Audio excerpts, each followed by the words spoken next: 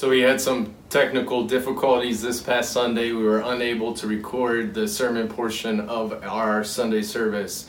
And so we thought, hey, I can just make a video from home so that those of you who weren't able to attend in person can still get the message. And this past Sunday, we started a new sermon series that we have titled Commissioned. And in this sermon series, we are looking at his words at the end of Matthew 28, which have become known as the Great Commission.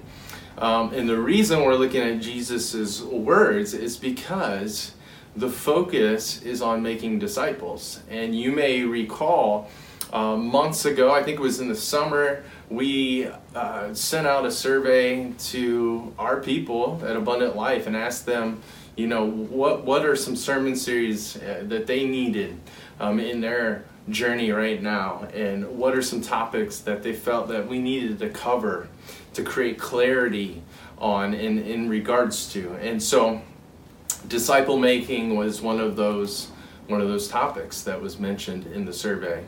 And so that's what we're going to be focusing on with this message. I want to explain to you the what of disciple making and the why of disciple making. So first we're going to consider what exactly is a disciple. If we're going to make disciples, we have to know what we're trying to make, right? And then we'll talk about why that is so important. So let me read to you Matthew 28, 16 through 20. Just some context here. Jesus is speaking to his disciples, and this is after his resurrection. Then the 11 disciples went away into Galilee to the mountain which Jesus had appointed for them. When they saw him, they worshipped him, but some doubted. And Jesus came and spoke to them, saying, "All authority has been given to me in heaven and on earth.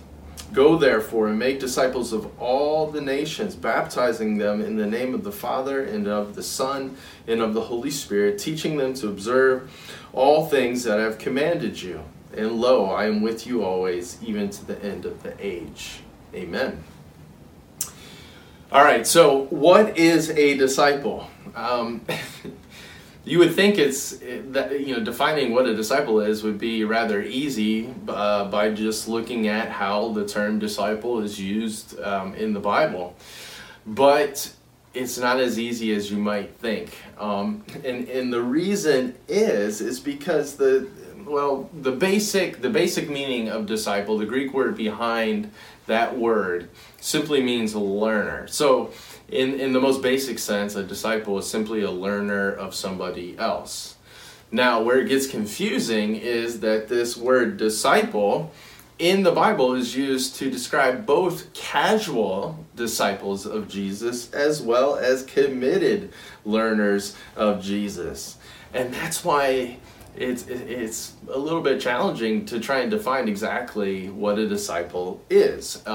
In John 6, for example, Jesus had many disciples at this point, and once he started talking about that he was greater than Moses and that he was the real bread from heaven that gives real eternal life, and that the way to experience this eternal life was by eating his body and drinking his blood, which was a metaphor to receive him by faith, especially receiving what he did through his death, where his body was broken and his blood was poured out for forgiveness and for healing and for salvation.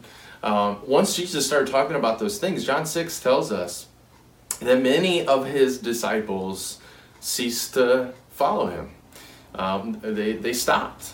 And that tells us those were the more casual disciples. They were just kind of following Jesus along, and yet they still hadn't really transferred their trust from themselves or something else to Jesus, right? And then there's the 12 disciples, right? These are the ones that Jesus worked with the most. He ministered to the crowds. He had the 72 that he discipled. He had the 12. And of course, he had his inner circle of 3, Peter, James, and John. But the 12, think of the 12. You would consider these committed disciples of Jesus, right?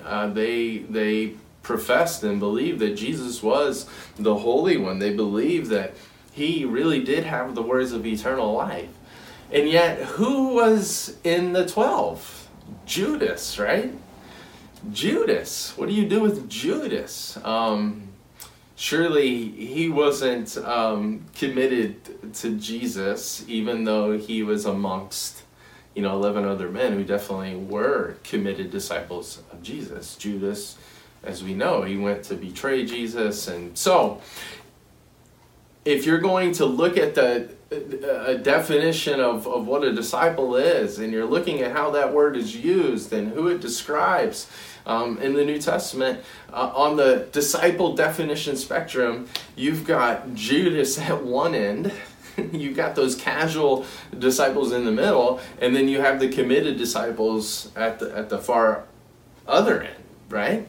But the term disciple could be used to describe any one of those three groups. Now, obviously, it wasn't the casual disciples that Jesus was commanding his disciples to make, right?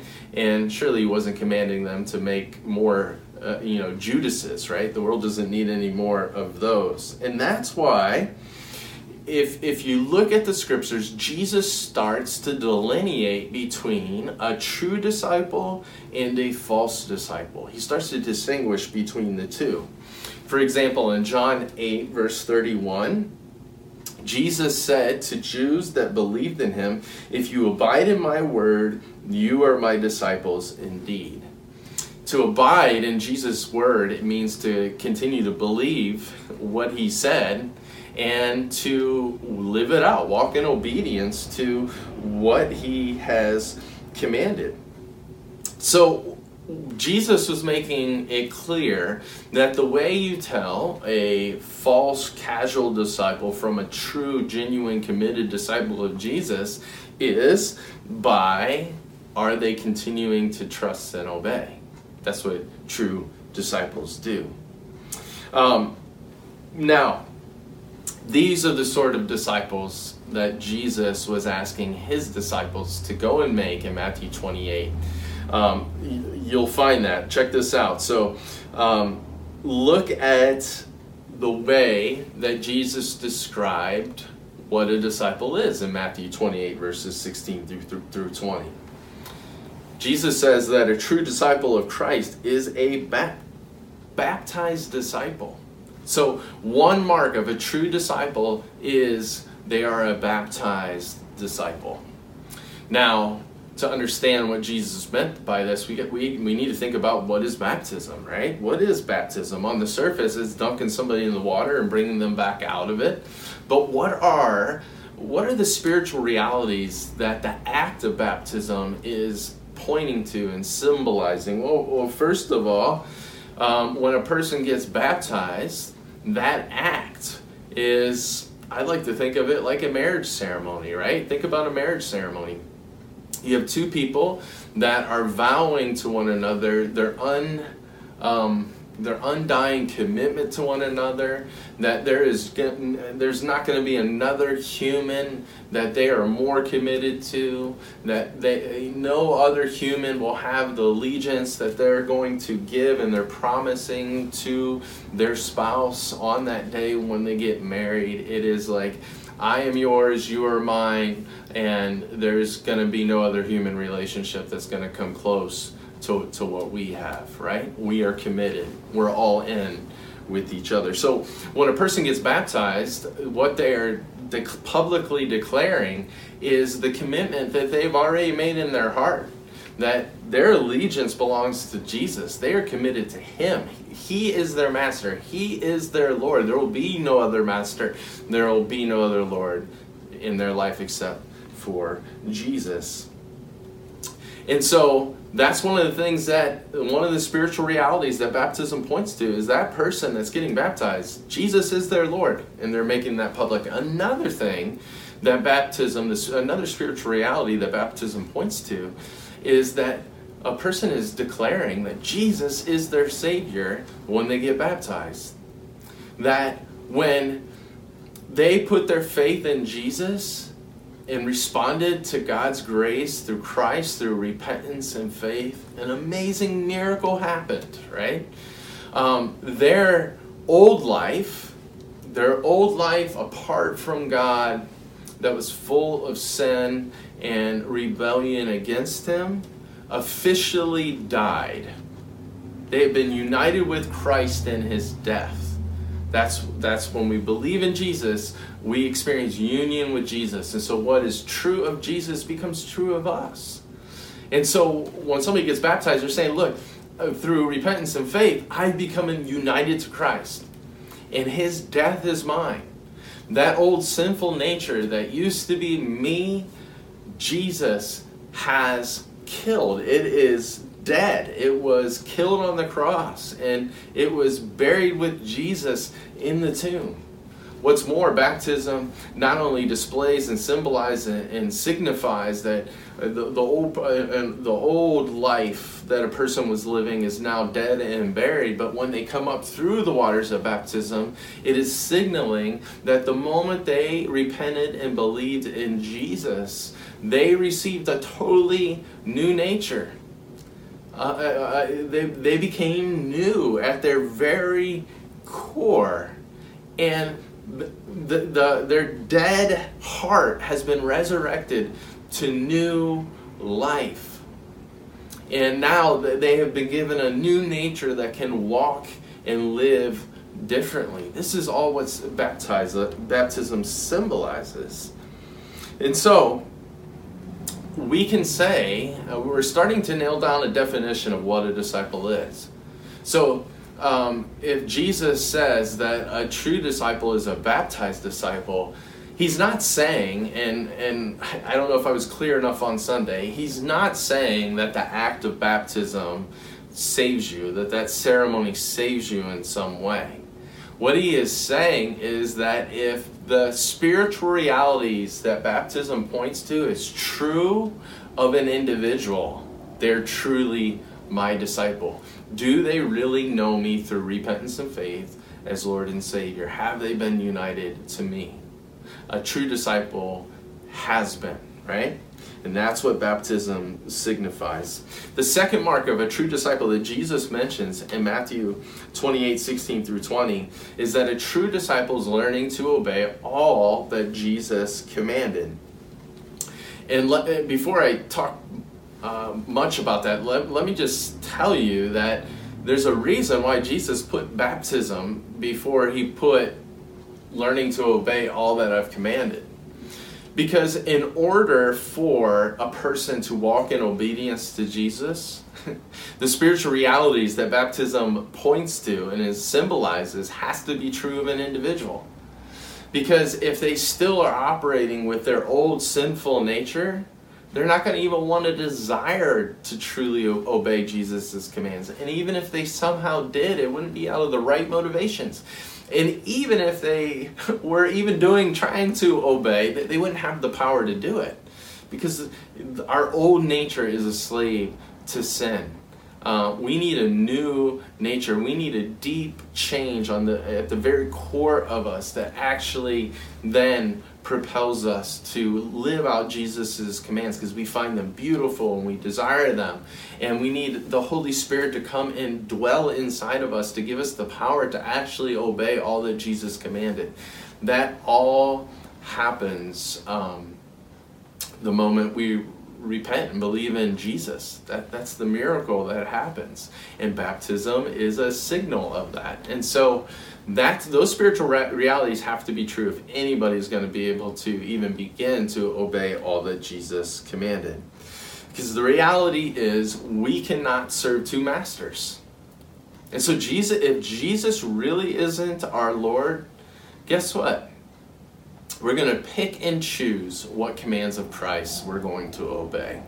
Only the ones that are easy, only the commands of Christ that we believe are somehow advantageous to us are we going to obey. But the minute it gets harder or difficult, we're not going to continue to obey. Because really what we're serving, if we're picking and choosing what commands of Christ we're going to obey, we're really serving ourselves. We're really our real masters. Jesus is not really our Lord. And so if we're going to obey his commands, it has to be settled in our minds and hearts that Jesus truly is our Lord.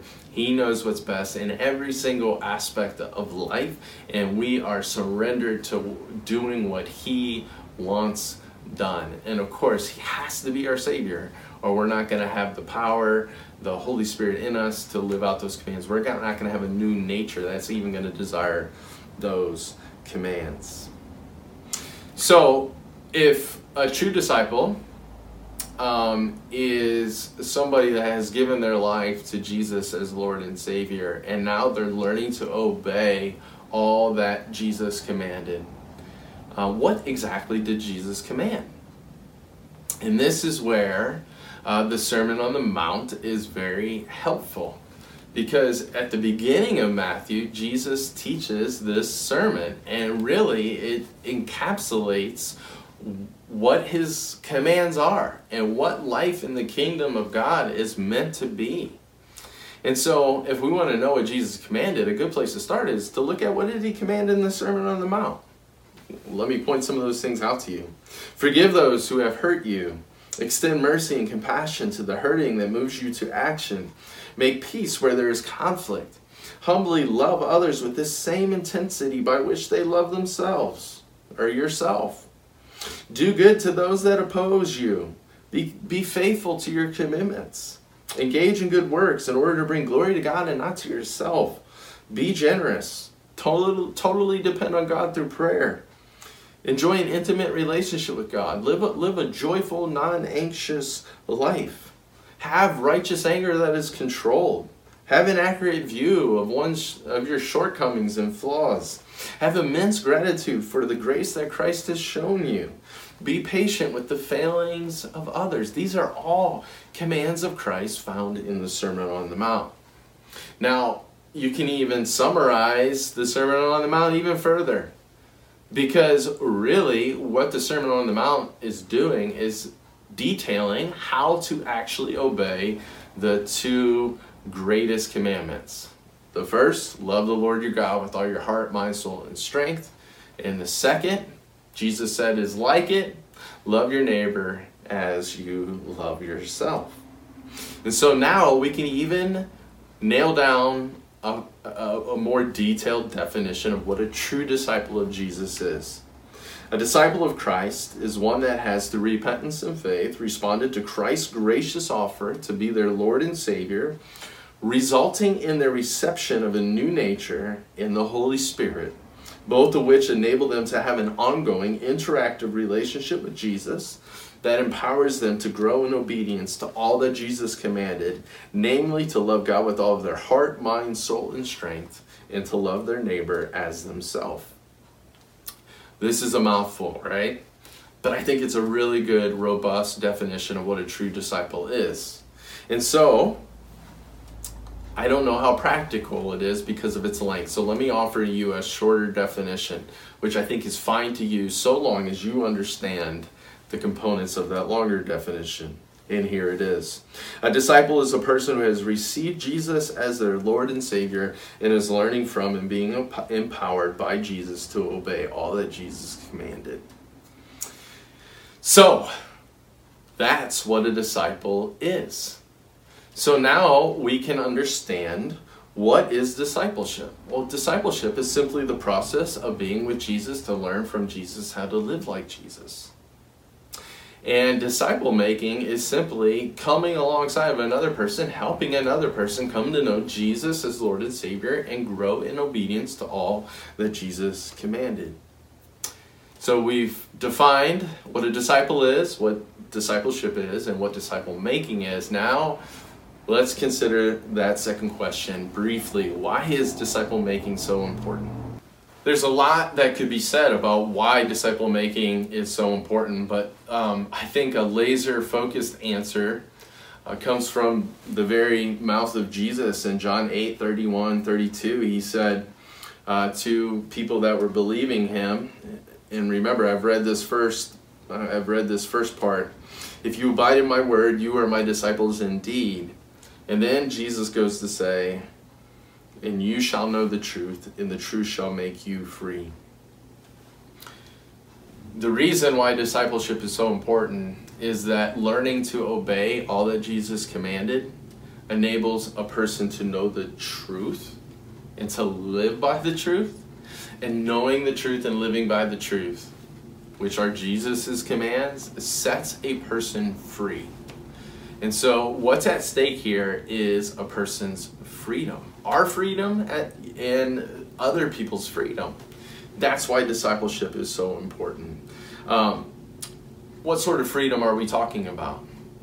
We're talking about true, real freedom, which is this: living according to how you were designed to live. That's what true freedom is, the ability to actually live how you were made to live. How were we designed to live? Well, we already mentioned it. The Sermon on the Mount tells us how we were meant to live.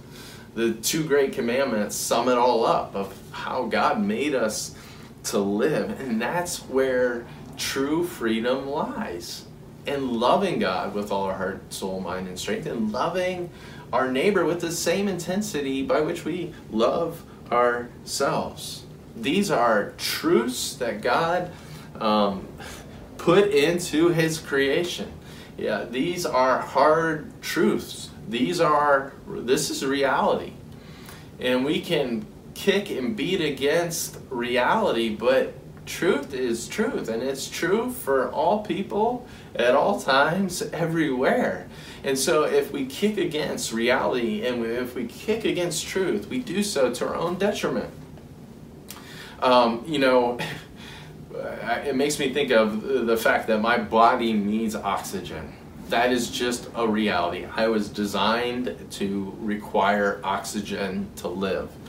Now, I can kick against this reality, right? I can try and oppose that reality, but guess what? I'll do so to my own detriment. And if I deprive myself of oxygen, in 4 minutes I will have permanent brain damage. In 6 minutes I will most likely be dead.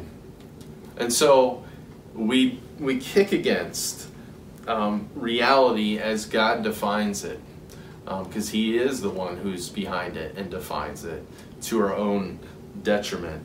A fish, if they're out of water, are they free? Well, in one sense, they're free from the water they were just in, but they are not free to live. They're not really experiencing true freedom to be a fish. Why? Because they are not living according to how they were designed to live. And I think it's important for us to remember, every command that Christ gives us is not to shrink our life, but to expand it. It is not to imprison us, but to liberate us. God's commands are good. They're righteous. They're life-giving commands. So, why is discipleship so important? Because we want people to be free now, and by the way, we want them to be free for all of eternity, right? Because we know that the life as we currently know it will end for us at some point. And then we have all of eternity. And the Bible is very clear that those who are Jesus' true disciples will be the ones that will experience the new heavens and the new earth, and will be given a new body, where sin will no longer even be a factor. But those who are not true disciples of Jesus, they are going to be separated from God, his goodness, his new world forever. The Bible calls this place hell, where these people will be cast out to. So discipleship matters not even just for this present life, but for all of eternity. There is nothing more important in my mind as a result than discipleship. And so let me just ask you 2 questions. Are you a true disciple of Jesus? Or are you a casual disciple of Jesus? And I think one way that you can know the difference is, even just look at, if you do come on Sundays, or even if you tune in online, Why do you do it?